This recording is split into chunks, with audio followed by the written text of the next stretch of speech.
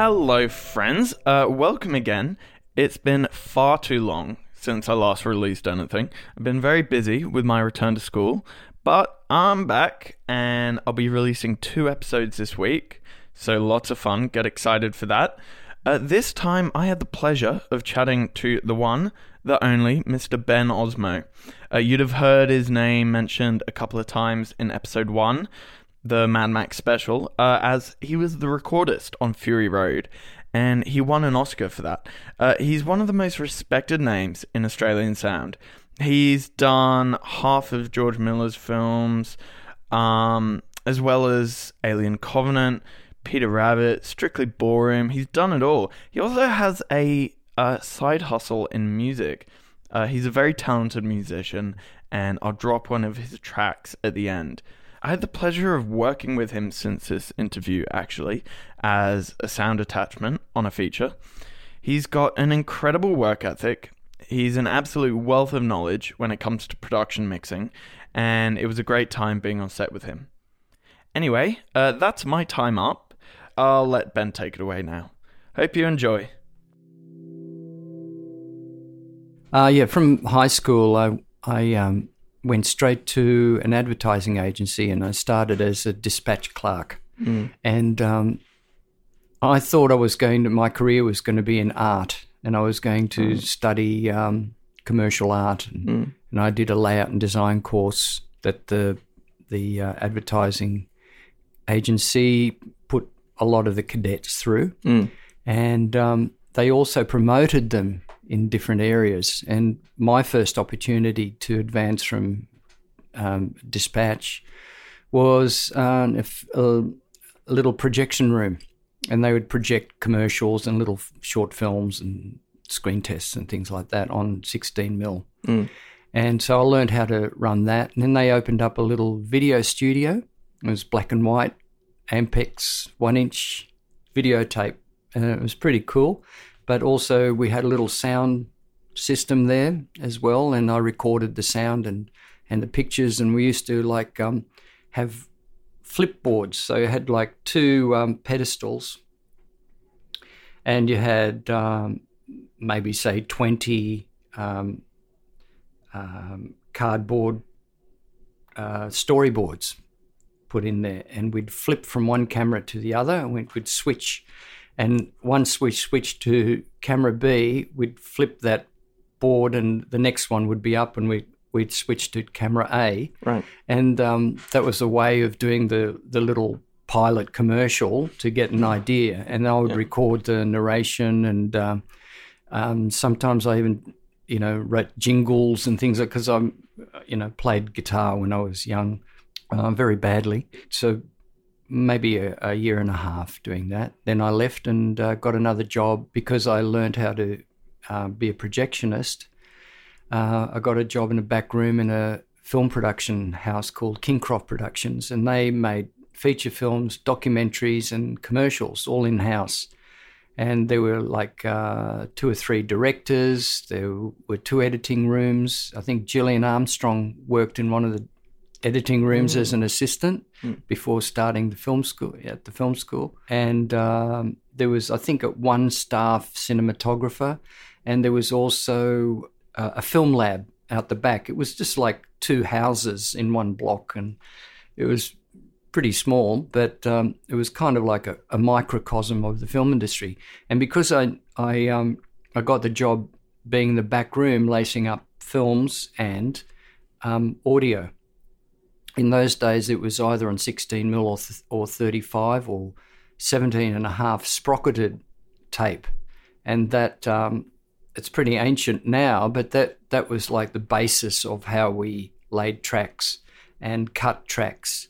And it was pretty crude when you look at it now, how sophisticated things have become, but it was a really good education. So after, I think, a year and a half, the guy that was mixing at the front, and I also used to transfer 1/4-inch tape to the sprocketed films so the editors could cut it up. And so I'd spend hours by myself in the studio transferring tapes and listening to sounds, the location sound from documentaries and from drama, and I started to get an ear for what was going on. And did a year at North Sydney TAFE, and I failed because I didn't attend as many structured lessons as there were, even though I passed all my exams. And I had a letter from my boss that at that stage I was actually mixing films. And because, as you probably know, when you're working in the film industry, you work all sorts of hours. So I couldn't attend half of the North Sydney TAFE classes. And in those days, it was pretty strict. And so I had a letter from my boss saying, no, Ben's been working on films here. Can you give him some sort of dispensation? And no. So I didn't do the second year. Wow. And so I finished there at Kingcroft. And in 1975, I started at the ABC. And I was there for 10 years. And after the 10 years, then I taught at the film school. So that's the so you didn't paradox. You didn't even need a degree to teach. You just no, because I had 10 years experience at the ABC, and I became a senior sound recordist, and I worked on a lot of drama productions. But through the years, I learned through news and current affairs and documentaries and children's programs, and then dramas, musicals, all that kind of stuff. And then I was on a committee to make assessments on other sound people within the ABC in Australia. So I was quite senior by the end of that. So I had 15 years experience by that stage, but no credentials as such. I think my CV is my credential now. Yeah. So you initially wanted to start in art. Yeah. But was there a kind of conscious moment when you realized you wanted to pursue sound instead? Yeah, it was just, it was pretty organic, I think. Because, my father worked as an executive, but at home he was a sculptor. So I guess that was in the back of my mind, that was that kind of thing that I would get into later. But I got more interested in music, really, and I started playing quite a few gigs at the time. But after a while at the ABC, the work, and I had a young family at that stage, and the work was more important as far as financially to make it that I couldn't make the gigs that I'd had booked. In the end, I had to give up playing gigs. But the things turned around after quite a few years. Now I can select what films I want to work on. And I hosted an open mic gig last night at Manly, and it was good fun. You've had the adjacent career in music. So how does that relate to your work in film? It also enhances your hearing, I think, and your timing. And also in the early days, the music industry, it was quite detached from the film industry. However, through the years, we started merging technologies. Like, as I said, when in film, traditionally it was sprocketed film that was synchronized with the picture with a 35mm projector, and we had physical dubbers, and they were almost as high as this room. Probably each channel was about half a metre wide and maybe 2.5 metres high. Physically, it took a lot of room to synchronise all the tracks. And they were very expensive. So a lot of studios would only have, say, half a dozen at the most tracks. And they had, when you're talking about looping now, well, we physically had loops on some of those machines, and we had little baskets that with the glass on one side that we'd make a loop of 16mm or 35mm sprocketed sound, and we'd make put atmosphere tracks like crickets or frogs or, that kind of thing, or, wind in trees or surf, and make a loop out of it physically. So it might be 10 meters long, and then you splice it together and lace it up and make sure that the actual cut is okay, And then when it comes to mixing, then those things are continuously rolling. So to change a loop from one to another, you might have 3 or 4 loops, then you can, have the channels coming in. But then if you want another loop, you'd have to stop everything and go in the back room, take that physically, the loop out, and place another one in. So it was quite time consuming. At the same time, the music industry was starting with multi-track, like 4-track, quarter-inch things, and it became 8-track, quarter-inch, and then 8-track, half-inch, and, then 24. So when I finished the film school, they'd already the video part of the ABC had started grabbing that kind of technology, where the music industry already had it.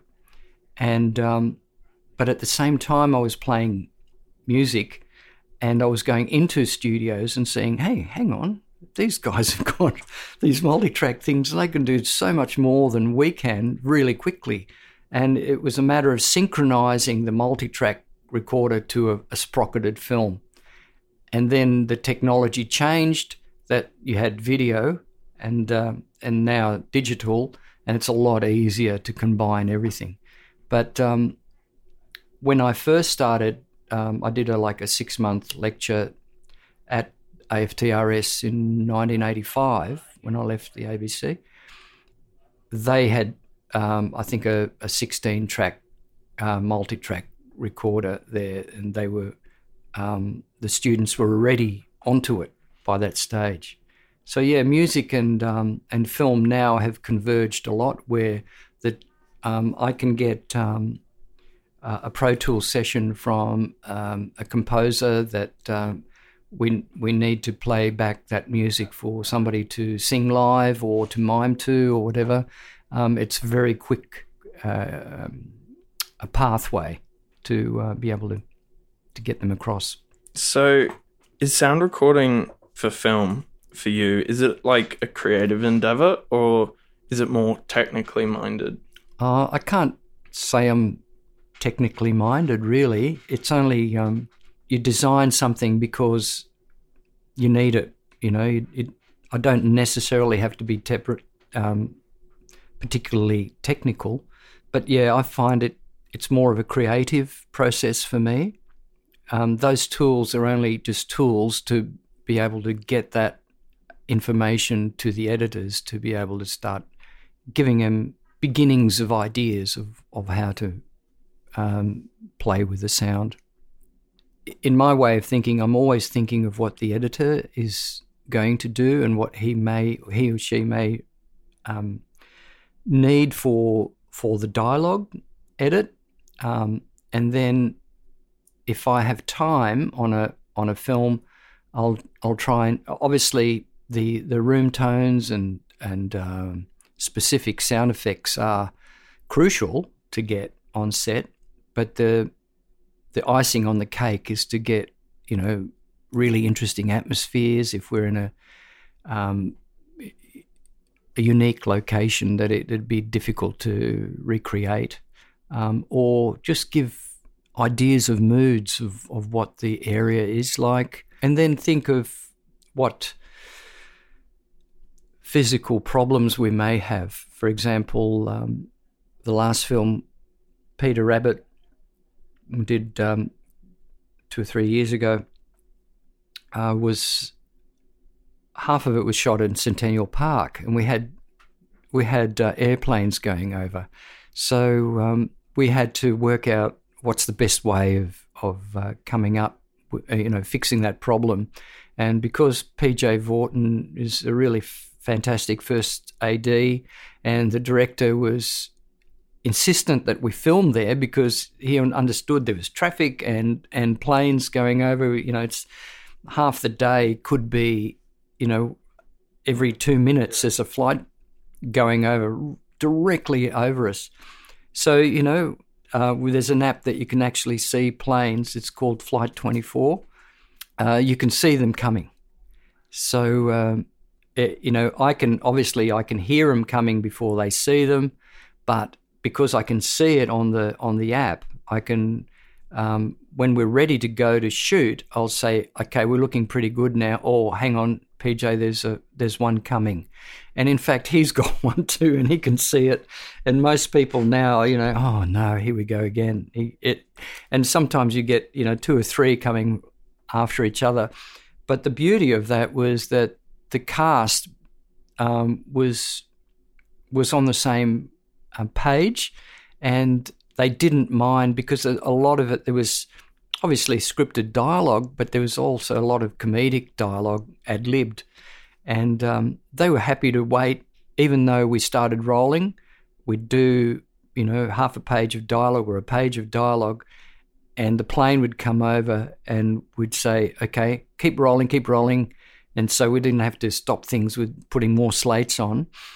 And I'd give the okay, or PJ would say, how's that, Ben? I said, yep, okay. And then we'd back up maybe 1 or 2 lines and then carry on for the rest of the scene, and that gave them the freedom of actually filming at Centennial Park. Otherwise, the whole thing would have had to been looped. It was, it's not that often that you get such cooperation, but it was terrific. So during your time in like the ABC and advertising and that, you worked in sound post-production, doing mixing and sound editing and all that, right? Well, only when I really started. Oh. Yeah. So at the production house before the ABC, yes, I was in, I learned how to sync rushes, and, I helped edit the sound for some stuff. But mainly it was in the back room and then mixing. So then there was somebody that, usually in those days, it was the editor that would put the soundtrack together. When it became to big feature films, then they would bring an experienced mixer to come in and mix it, and perhaps a dialogue editor to cut it. But my job there was to mix the general, say, documentaries and those kind of projects. And the editors, with the lower budget things, the picture editors would also do the sound edit. So did doing that work in post-production kind of inform what you needed to do as a sound absolutely. recordist? Yeah. I'd highly recommend it, because then when I went to the ABC, again, I had a short stint in the transfer suite. Then I started on location, which I loved. And then I did possibly a year and a half mixed up within 3-month stints or things like that, mixing at the ABC. And I quickly found that my aptitude was better suited for location, and I loved the location part of it, particularly early on. Working on documentaries and travelling to different parts of Australia, which was an eye-opener, and an education. So what about your personality made you more suited to a sound recordist? What drew you to that as opposed to post? In those days, editing suites and mixing suites were very dark and air-conditioned rooms, and not much fun to be in for a long period of time. And I've been a surfer since, I was age 12, 13, 14 or something. And I always loved the outdoors. In fact, when I left the advertising agency, there was George Patterson's. I was a little bit disillusioned with advertising at that stage, but I've come around that, it's a necessity in our society. And, I was, I guess, 20 or something like that. And I went to travel the world. So I had a backpack, a guitar, and a 2-man tent. I got as far as Yamba and North Coast, and a place called Angari, and I camped there for 6 months in a tent, surfing every day. And it was really fantastic because I saved a bit of money working for a couple of years at George Patterson's. And I always loved the outdoors and, the physicality of being with the elements, So, yeah, for my personality, I loved it. But to go back to the experience of, even though it was not as much experience as I've had on location, is to have an understanding of what happens in post-production is really crucial for a location recordist. Moving on to what most people would probably know you for, how did you get involved in Mad Max, and at what point did you get onto it? Well, actually it goes back, I think it was 1986. 85 I left. It was only 6 months at the ABC, at the film school teaching. I was taking over for somebody that was going overseas. So I did some 60 Minutes and Beyond 2000. It was a science show, and that was fantastic. We travelled the world in both of those shows.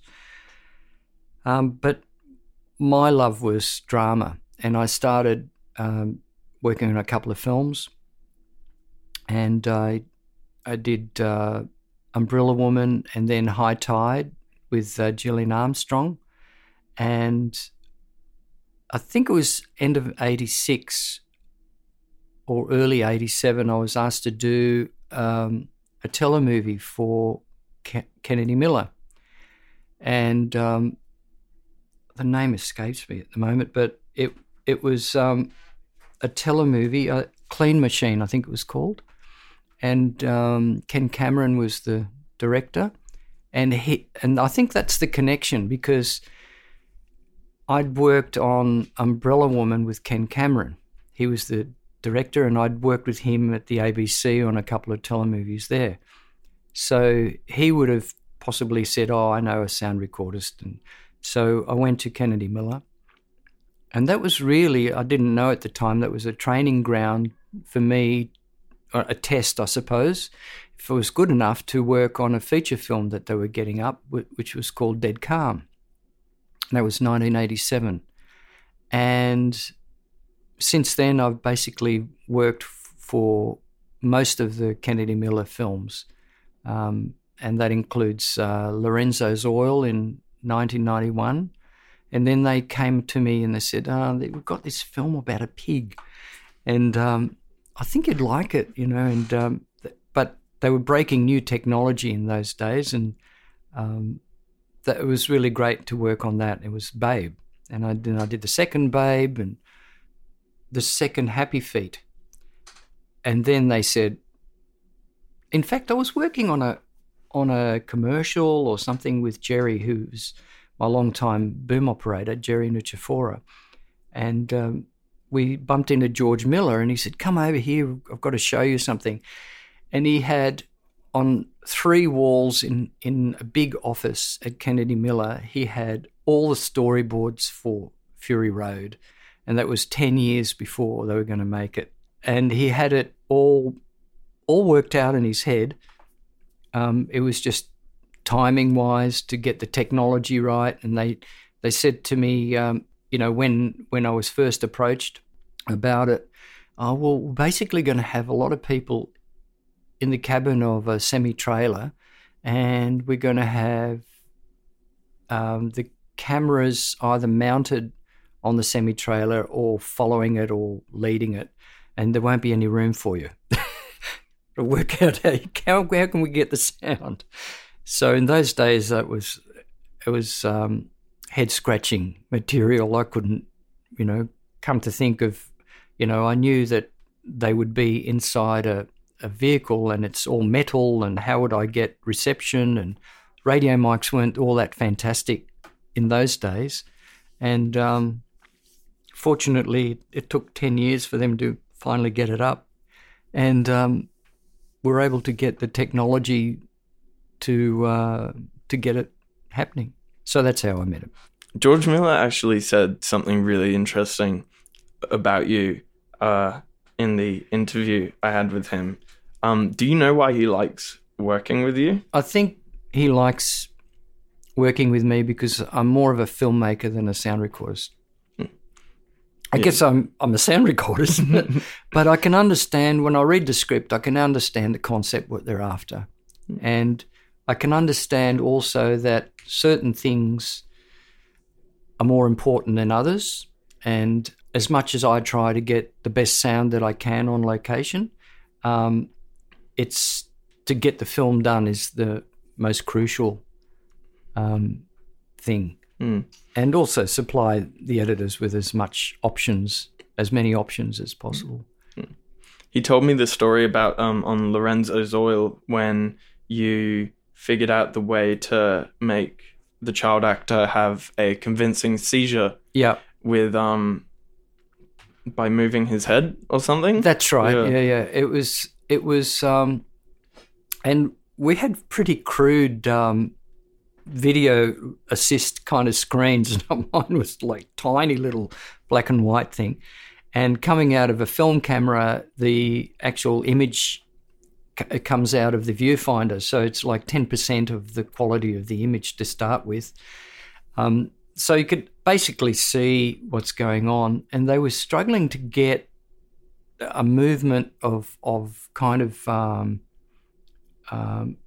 sort of like an epileptic quiver, I guess you could describe it. And they had the camera on the top, and there was no room anywhere to assist the kid. And we didn't want to frighten him either.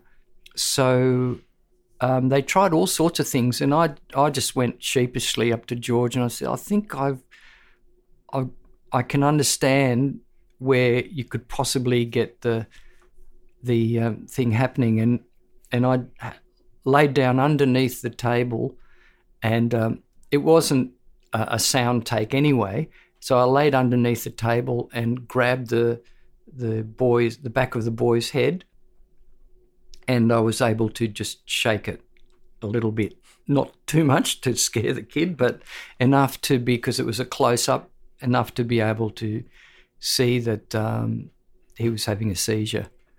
And he's never forgotten that. That was like 1991, you know. So it's important to you to think about the overall filmmaking process, and not just the sound. Yeah, I mean, when I read a script, obviously I'm thinking of the story, but I'm also thinking of what challenges I've got coming up and how am I going to achieve what they want and not be in the way. You know what I mean? To be able to do it, achieve what we want in a seamless kind of way. There's time that you're going to have to wait, you know, like there's a plane going over or whatever. And you know, we wait when there's clouds going over, and if you shoot everything in the sun and all of a sudden clouds going over, you wait. So, you know, now people understand that, okay, we can just wait for a plane. But there's other things that if you can preempt them and do pre-production on it and think about how things are going to be achieved, you've basically done the film. And it's basically, in my way of thinking, is we achieve what we want after we've thought about it a long time before. So it gives me the time to think about the actual film and what the film's trying to say. Yeah, so that becomes like almost like muscle memory, recording sound, but also thinking about what's necessary. If I find, there's a scratch on a radio mic on one take, but the boom's covering it and it'll match, then I won't worry. And then the next take will be okay. But if there's an inherent problem, then at the end of the take, I'll say, I'm sorry, there's a problem. We'll just need to fix it. But those things are unavoidable. But thinking of what the soundscape of the film might be to enhance the story, that kind of thing. So would you say that Mad Max was kind of the most technically challenging film you've worked on? I think Babe was pretty up there. We had, I think, 7 or more. We had quite a few puppeteers. And the first one, the radio mics were pretty terrible. It was like 1994, I think. And so I had multi-cores going out to puppeteers. I had two-way program-fed radios to the director and first AD and puppeteers and animal trainers and all that kind of stuff. I was spinning in Pro Tools dialogue. We were doing on some characters or some animals. For example, the pig was really supposed to be, a slow-moving young babe. But in reality, the little piglets, they just go really frenetic. So George worked out we're going to shoot that at about 32 frames a second or maybe 36 frames a second. That's basically going to be the standard film speed. We're going to shoot that character. And so Julius Chan, who was the post-production sound guy, the late Julius, he was a lovely guy. He would feed me Pro Tools sessions of varying frame rate speeds. So in other words, they were either compressed or expanded. So if we were shooting at 36 frames per second, it's like, what is that? Is that 24? Yeah, so that's 12 frames. That's half the speed, again, faster. So we played the fast version, so it would sync up with the 36 frames. And then Roger Savage, who owns Soundfirm, came up with the software for video to be able to play back and simulate 36 frames. It was pretty crude, but it also had sound. So it's a lot better than a lot of the video systems that are now. You can play 4 cameras at the same time and all that kind of stuff, but you can't play sound with them at multi-speed, which is weird. But in those days we could. And so then George would be able to see the audio, see the picture at 36 frames and the audio at unity. So it would match the picture and say, okay, now I've got that. It might have been a 2-second shot, and that's how George works a lot of the times. He can, in his mind, he's saying, this is the bit that I want. And he would loop that thing. He would get the video editor to loop it, and he would hear the sound and would say, okay, now we've got it. So then we'd move on to the next shot. So we had to come up with ideas how to achieve that and be able to simulate what went on with multi-speed shots. And that was pretty well the first time, I think, a lot of that I'm aware of in Australia anyway, that happened. There was a lot of thought had gone into it from a lot of departments. It was terrific. So that was a big challenge for me, and because I was spinning in Pro Tools dialogue from all the different characters and all that kind of stuff, and puppeteers would bring in live ad-libs. It was quite funny at times too. Some stuff that you couldn't put on the film, but it was thrilling to be there. So yeah, that was a challenge. But yeah, Fury Road was massive.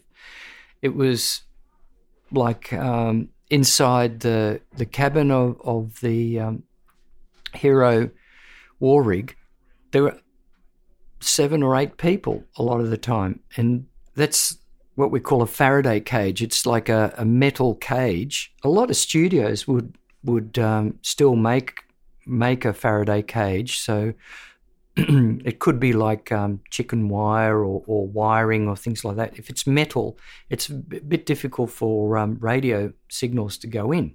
But this is the other way around. We wanted the radio signals to come out, so we had to work out a way of doing that. And it's a long story, but basically we designed a system that we could get an aerial hidden inside the cabin with a lead that went, an aerial lead that went into a bank of receivers.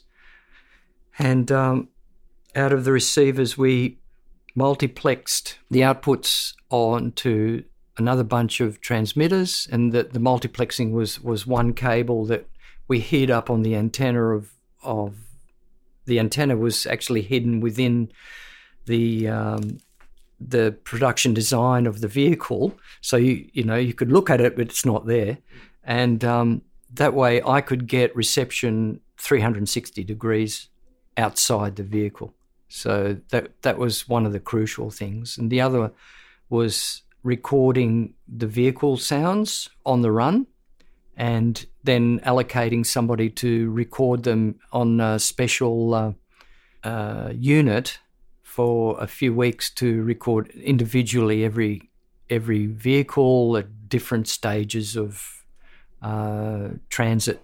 And then there was the communication between George and PJ, the first AD, who was on the war rig travelling, and George was in a vehicle that was chasing or following the hero vehicle, and they needed to communicate.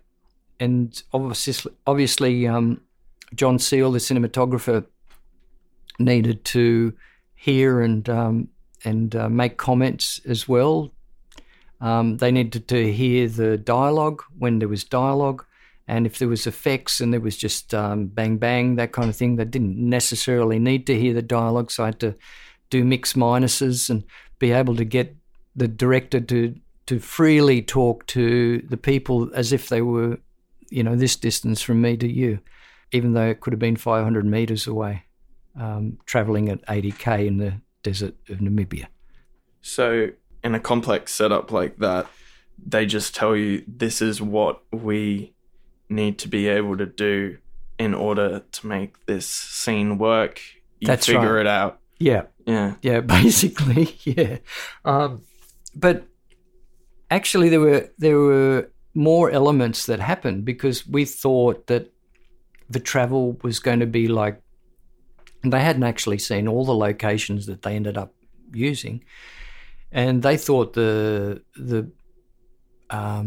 movement, we would be like an OB trucks, and they would be travelling in a line of sight area for, say, 1.5 to 2 kilometres, which was achievable with what we'd come up with in Sydney. And they did tests with the video part, but not with sound, because I wasn't around at the time. But when we got there, they found these areas they could do 7 kilometres in one go. And I'd tested my rig, and it just cut out on 4 kilometres. It couldn't, and it was, it was a bit iffy. So we had to relocate into a little Delica van, put all my gear in there, like 4 or 5 recorders, I think, and I don't know how many radio mic racks, and put the antennas on top of board racks outside. And fortunately, we had an RF specialist that helped us put that together. And for the rest of the 6 months, I was in the back of this little Delica van, either chasing or leading the war rigs and the war parties. It was thrilling, I have to say, but it was boring for a lot of the crew that once we'd set up, we were off and they couldn't follow. So I was one of maybe 2 or 3 vehicles, like the stunt vehicle and George's was about it that could follow, and obviously the camera vehicles that were either attached to what they call the edge arm, Russian arm.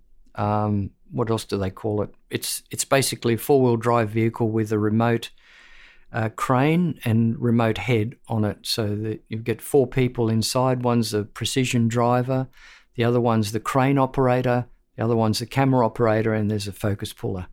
That's it. And they sometimes squeeze George in, and then he would be able to talk from there as well to the actors. And there was one vehicle, I think it was 120 dB. It was really, really loud. And the key actor, there was no dialogue at that stage, and he was just driving, and they couldn't hear anything. So I put a little earpiece in him and in ear, and in his helmet there was his mask. I had a little DPA microphone, And so he was able to talk back to George even though there wasn't any dialogue to record. And they were driving maybe 60 or 80 Ks on dirt road, followed by the edge arm. And the shot was that they would go from the wheels or something like that and then crane up and go to a close-up. And on the close-up, George wanted the actor to turn around. And so things like that were crucial to have sound to be able to communicate, because I omitted to say, because we went such distances and we're in valleys as well and canyons, radio reception for their walkie-talkies failed. And so they really relied on my kind of internal walkie system that I devised, with just normal radio mic and IFBs. And so they were able to do, live cues and things like that, which were crucial and for safety as well. Yeah. You had a pretty interesting job on Happy Feet, it seems. Like recording the tap dancing and stuff like that. And did they end up using that sound in the film? It wasn't just like sync sound, was it? Yeah, well, they added to it, and they also used it as triggers. You'd have to ask Wayne Pashley, who did a great job on it. He was the sound designer on it. But we multi-tracked 10 pairs, I think. Hang on, let me get this straight. First of all, we had the hero dancer, and he'd happened to be here, and he was the guy that was in the first Happy Feet. I didn't do that one. I was away. He coincided his engagement to do this with a couple of performances at the Opera House with 2 other guys. And when George Miller saw them, and they thought, oh, this is cool. I might get the other guys to come in too. And so we did a session with him, and I had a couple of mics on his feet, on his shoes, and taped onto the inside, I think, and one on the peak cap. When we did the story reel of the thing, I was there for about a few months recording the story reel. They'd already recorded some guides in a studio or wherever they could with the writers and whoever they had around to do the voices, a couple of experienced voiceover people. And then George had a run-through with the dancers, the cast. And because it's motion capture, they've all got caps on, and they're all in the black suits with the dots. And when they did the run through, he saw that the performances of the actual dancers were really good, because some of the dialogue wasn't quite working for when they'd pre-recorded it. So he said, "Look, why don't we just record you at the motion capture stage, as well as doing some stuff on the playback. There was music to dance to, there were story parts, and when we'd do the story parts as scripted, but then we might ad-lib stuff." And so my task was to have the inputs of playback. We had a Pro Tools engineer playing back Pro Tools. I had a quite a large 48-channel desk or something to input that. Then I had 10 characters, each one with a DPA microphone on his hat, and one on each. I think 3 or 4 of them I had them on their taps, but they had in-ears, and they had one on their feet and a couple on the taps. So I can't remember how many tracks there were now, but essentially it was so as they could hear in-ear, they could hear the playback, they could hear George. He had a mic. He was, directing them from where he was, because you couldn't talk. You couldn't hear at that kind of distance. We did have speakers as well, if we wanted to just blast out music for them to dance to. And then he in some instances, or quite a few instances, it got them to actually do the dialogue because that felt more natural and they could express slightly differently, and then all that sound was given back to the editors and they cut it up. Now, I left at that stage because it took a few months to get it all together. And then once they started, then Wayne Pashley went to the United States to record Robin Williams and a lot of the main cast of the thing, and then they cut it all up. Once they had that, then they called me back. They had the actors doing the physical dancing or moving to the pre-recorded dialogue, and I was brought in to record the tap dancing at that stage because that was all done. So we had first of all the lead dancer, and we mic'd him up again with a DPA mic on each foot and one on his cap. We had a stereo mic in front of him and two booms on either side. So we just followed him around. So we had three boom operators running around with him, plus the ones. So that we did that, and then his mates came along too. So there were three of them. We carried that through. Then they took those beats that they created, and the choreographer and the sound editor got together and they cut up loops or sections of them and worked out how they were going to do it. They got a composer in and all that kind of stuff. Then I came back and did the whole troupe, which was 10 plus dancers, and we did them as a group. I think I had 6 or so of them mic'd up, and then the rest were just ancillary ones that we picked up with a stereo boom and 2 independent booms left and right. All that stuff in multi-track, how many tracks there were, went into Pro Tools. The sound editor got them, and because it was on timbre, then they were able to use part of that sound because it was a snappy kind of sound, but then use them also as triggers to ice picks and sounds of a sharper sound that they manipulated. And by using that as trigger, and in the mix, they were using combination of the real footsteps and the triggered sounds. And that's how they achieved it. That's really cool. Yeah, it was good fun to do. It was a privilege to be there, really. Yeah. I really enjoyed it. Did you think about recording an emotional performance in the same way that you would with dialogue? Was it about capturing the... Oh yeah, because because particularly with the dancers, it's that's their body working, and there were high dynamics happening, and there was subtleties and really big stamps and that kind of thing. So yeah, it was great. You could imagine it, because the beauty of it was that the technology had been moving at 100 miles an hour. Well, I should say kilometres an hour now, shouldn't I? Because what I was told, that the first Happy Feet that they did, it took them 2 or 3 days to see a sunk up image of, a loosely rendered sequence of dancing, because they had to sync up the sound of the dancing to the.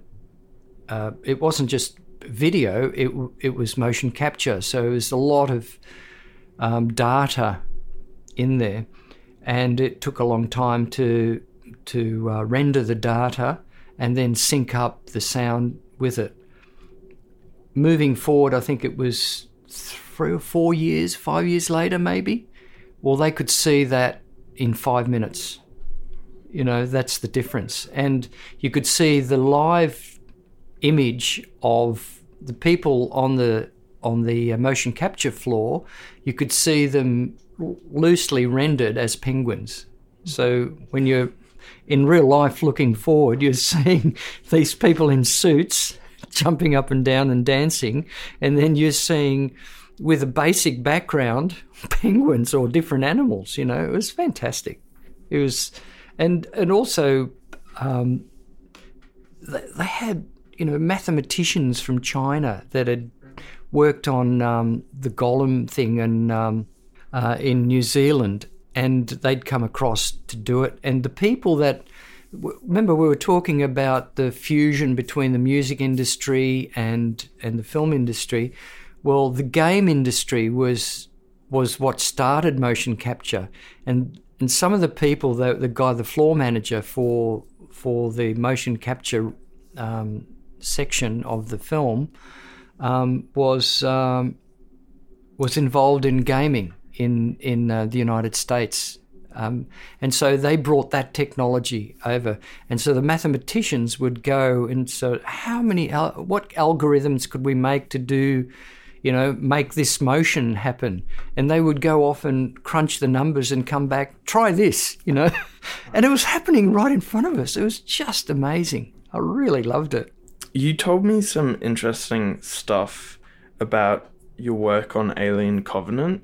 The basic premise was that they're in a spaceship, then there's two other vehicles that go, one stays outside of the stratosphere of the planet that they go in, and then there's another vehicle that's gone, a landing vehicle that goes inside this planet. Can't remember what the planet was called. Okay, so you've got three different levels of communication, theoretically. So you've got the spaceship out in space, and there's a few people left there, and then there's the people in the middle, and they're in the Earth part. And there was about 16 cast. They couldn't all be there at the same time at the beginning. In pre-production, we recorded, I think, 10 of them, and we had two actors, voice actors that did two or three different parts, and we went to track down and multi-tracked a whole bunch of them. In a lot of scenes, that was the communication, because we were off to New Zealand to film for 3 weeks down at Milford Sound. And so the premise was that they'd landed and they'd gone up to the forest, and some get lost and there's somebody else, and of course there's aliens and things, and there were distances between where the actors were. So they all had communications. They had, in the art department and props department, we narrowed it down to 2 or 3 options of what Ridley Scott would prefer, and he went with one. And we ordered these earpieces. And we got a technical person at Lemac to make up special connectors to be able to integrate them into my IFBs. And so you could actually see their little earpieces sometimes, but it was within the context of the film. Then there were people on board the big spaceship that had headphones. There was a synthetic person that didn't require earpieces, and that made it hard, and we had to have hidden ones in for him. There were 5 cameras, and there were scenes where one person was talking to the vehicle that was up in the stratosphere, and they were having trouble because the ionosphere was radiating a lot of, there was a lot of shaking going on in the vehicle, and they couldn't hear and that kind of thing. And so sometimes we had the pre-recorded voices of the people that weren't physically there because they were still overseas. And so I had to spin that in with Pro Tools and mix that into the actors. So the actors could talk. They also had little they had hidden microphones, and they could talk to each other at distances, so they didn't have to yell as a normal communication system. So we designed the whole thing. It was very much like Fury Road, really, but it was a bit more complex than that. And then, again, Ridley Scott wanted to be able to talk to them because we would have been 300, 400, 500 metres away from them sometimes, and they were kind of on water or right up on a cliff or in distances in the forest and that kind of thing. So, and then he would cue them with whatever they wanted. The other one was where they were in corridors of the vehicle of the hero spaceship, and they were running and they were fearing something chasing them, and there were alarms going on. So Ridley would, at any call, come up with, "Oh, give me some alarm sounds. When we do this scene, I want some alarms, and I want it to go in their ears so they can actually fear, get an inspiration of what it would feel like." And so we did that. We saw some stuff from the designer in London. He emailed some stuff to us, and I looked up some stuff, and we had our editors, and it was pretty chaotic kind of experience, but it was great. And then there were times where he wanted the sound of the alien, where it was a neomorph, which was like a small version, it was the baby version of the big alien.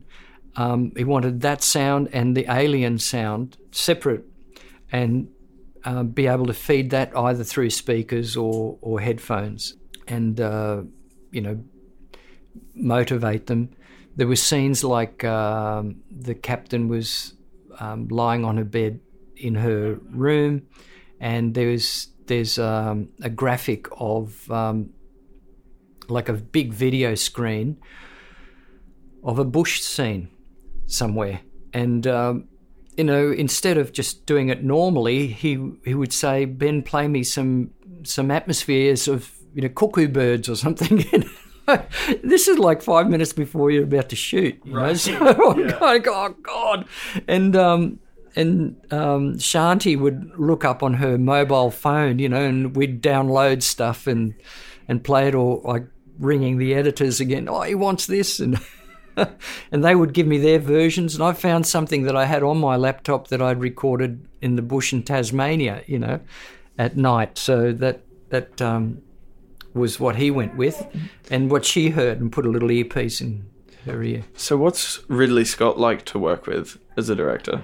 He was amazing. Yeah, he's very a gifted artist as well, because he started off as a production designer, apparently. So he would, when he's talking about the scene that's coming up, even though we've had it boarded, he might have other ideas, and he'd get a sketch pad and draw in front of half a dozen people, and this is kind of what I want, and he'd be cueing the production designer to build something, or you only need to build it this big because I could CGI the rest of it, and that kind of thing. It was just spur of the moment stuff. It was amazing. And he could, with his DP, direct 4 or 5 cameras, no worries, just as if it was a walk in the park. It was amazing. And it all looked absolutely brilliant. Bit of a frightening film, I have to say, but it was interesting to work on. The other thing we did was also, which I do on a lot of films, is if there's another conversation that happens on set and they're hearing as if it's a telephone conversation, and if the actors were available, I'd get them on another room, or would make a little booth for them, and give them some headphones and a microphone in front of them, and they would feed the lines. But I would also record them, because they were the actor that was supposed to be on the other side. So it gave a better performance for the actors on set. It's you could see it. Oftentimes when somebody's just, and it's the easiest way, is to get somebody off screen just behind the camera doing the feed lines. It's not the same. It doesn't look the same, because when you're talking on the phone, you're not really looking at anything. Your mind goes blank, and your eyes go blank, but your mind becomes active. And I think it's a physical response that actors love, when they can just hear the sound in their ears, but the person isn't there, because it could be a script supervisor that's feeding the lines, or an AD, But if it's if you have the luxury of having the real actor there, it's a much better way of doing it. So you think a lot about how to get the best vocal performance from the actors as well? Yeah, physical and vocal, yeah, definitely. That's what I'm there for, to facilitate their performance. And that's the crucial thing. Even on Fury Road, where most of the dialogue was ADR'd, it was to get their performance to start with and have it audible enough for the editors to be able to make decisions on performance, then the director obviously, on performance from one take to another, and then be able to get that take and put it together within the sequence and then ADR it. You know, that's what I was there for. You know, it was impossible to get, 100% sound in those situations, but it was amazing that we actually got sound at all. Plus getting the vehicle sounds was great, and then of course the vehicle sounds were enhanced by post-production. Sourcing different sounds and adding to them and that kind of thing. So I've heard from a number of people who work in sound in Australia that the Australian film industry is struggling a bit at the moment. It's really difficult to get assistance and budgets are shrinking and stuff. What's your experience been with that? And do you do anything to try and change that or help the Australian industry? Yeah, I've actually been involved with the union quite a bit. We've had a series of meetings with producers overseas studios overseas to come to Australia, and we've come with a really good compromise to see, and we lobbied the government to be able to give us overseas productions and local productions incentives to make films. With assistance, that's a really good thing, because I've, through the years, actually growing up at the ABC, we always had a boom operator on dramas. We always had a boom operator and an assistant learning the ropes. When I went freelance, it was, in those days, you only got a boomie. You haven't got a second. In those days, you could almost get away with it because there was only one camera. Nowadays, there's 2 or 3 cameras and they can shoot in any direction.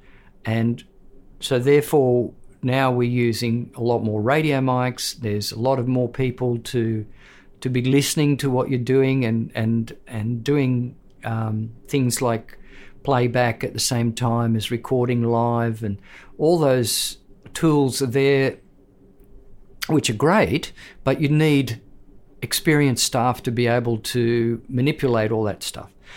So unfortunately what's happening is that a lot of people might do it coming up in the industry.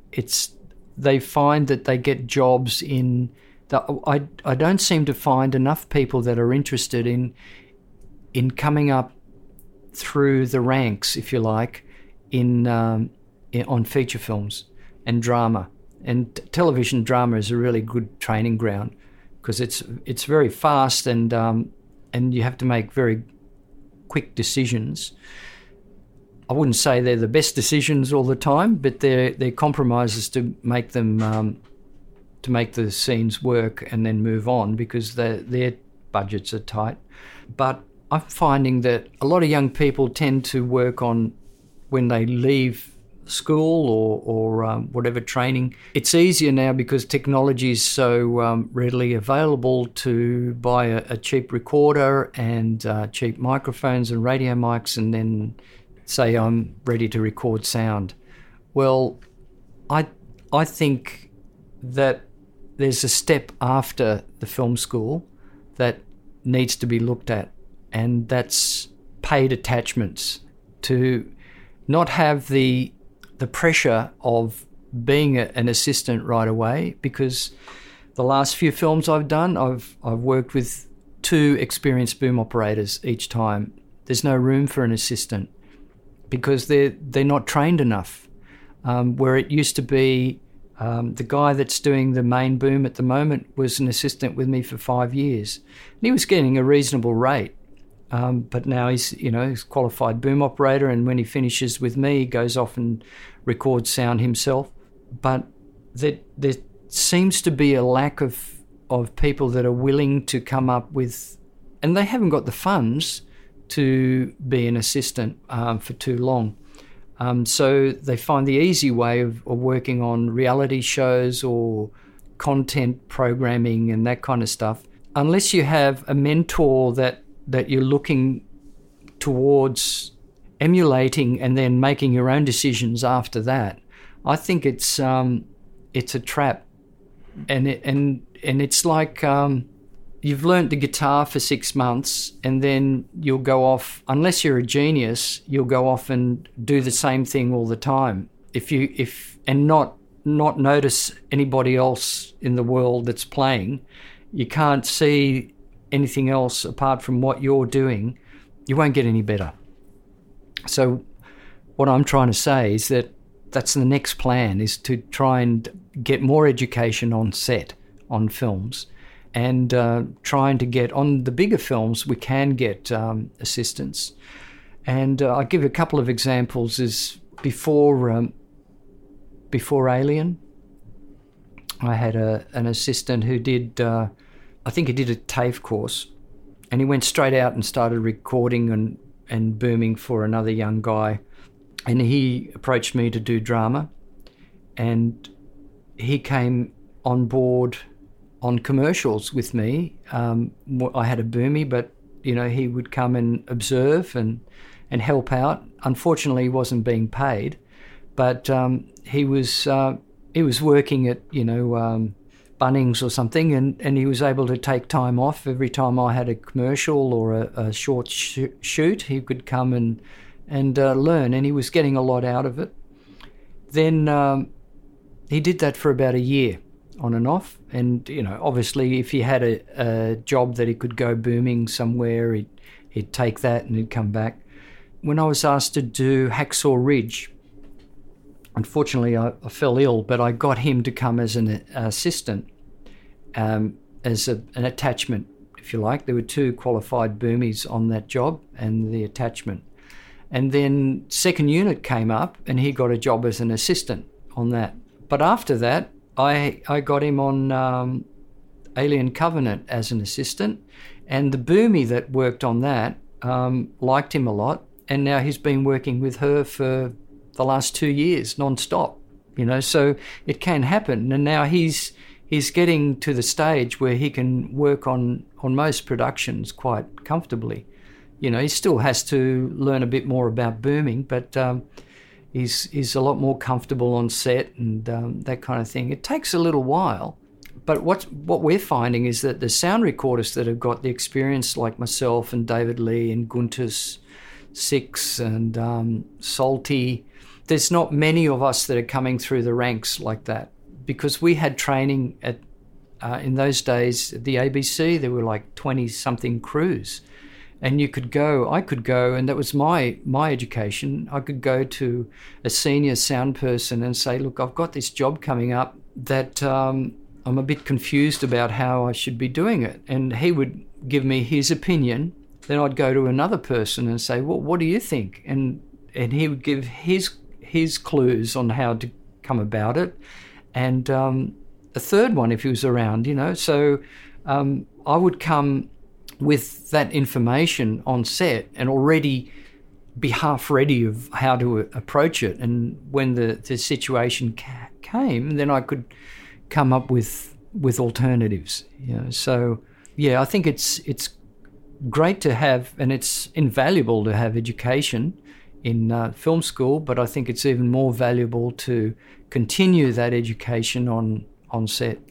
And that's a roundabout way of saying that, yes, the schedules are getting a lot tighter in Australian films, but American films are still quite big, or British ones. They can they've got the budgets to do it properly, and that's what we're trying to get assistants to come as interns, and they get some sort of salary. But that's what's a lot of sound recorders that are my generation have come from TV with no budget, and so we've learned how to make films in a concentrated way with less crews, etc., etc. Thanks again, Ben, for coming on the show. Thanks to Jean-David Legoulon for the sound design and intro music. Thanks to the Australian Film, Television and Radio School. For more updates and the fun kind of social media promotion stuff that podcasts are meant to do, follow us on Facebook and Instagram at Sound Perspective or Twitter at Sound Perspect. And make sure you join us next episode for the individual episode with George Miller. Yes, you'll be able to hear the entire interview with Mr. Miller. We'll be eventually rolling out all of the interviews we conducted for episode 1. And now, to wrap it up, here's one of Ben's original tracks. I believe it was written in Namibia while they were shooting Fury Road there. I'll drop the link to his SoundCloud in the podcast description. Hope you enjoy.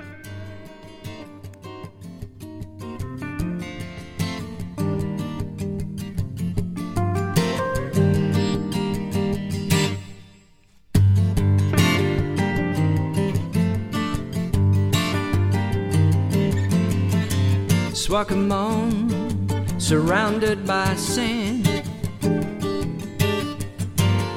staring at horizons in this never-ending land. Cultures interweave in the hands of tradition, some stitches undone.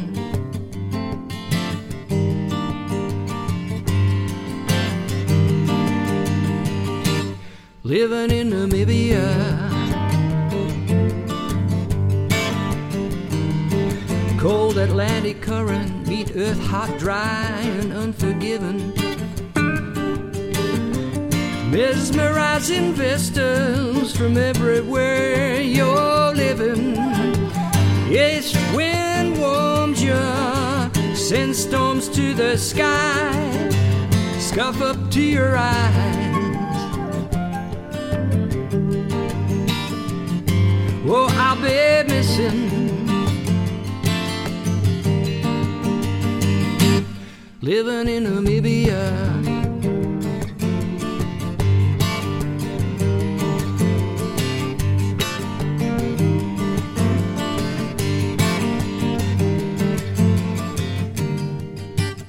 Desert mist rolls in, church bells start to ring.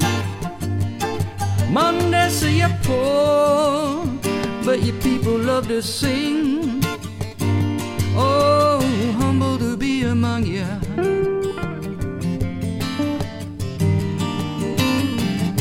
Oh, I'll be missing.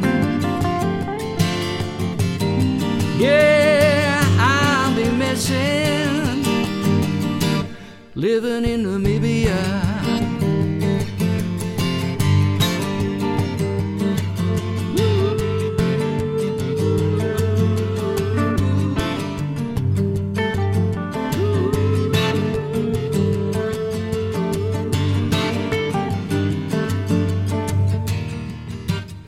Walking round a market wondering what I want,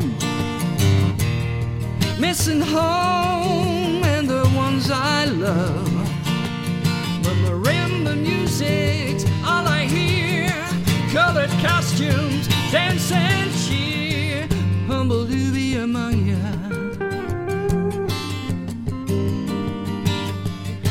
Oh, I'm missing living in Namibia.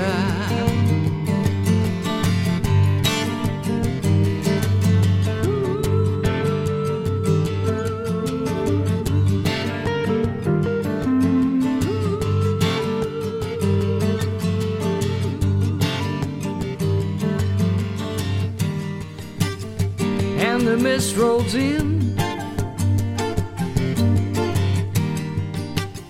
church bells start to ring. Monday say you're poor, but you love to sing. Oh, humble to be among ya. Oh, I'm missing, yeah, oh, I am missing living in Namibia.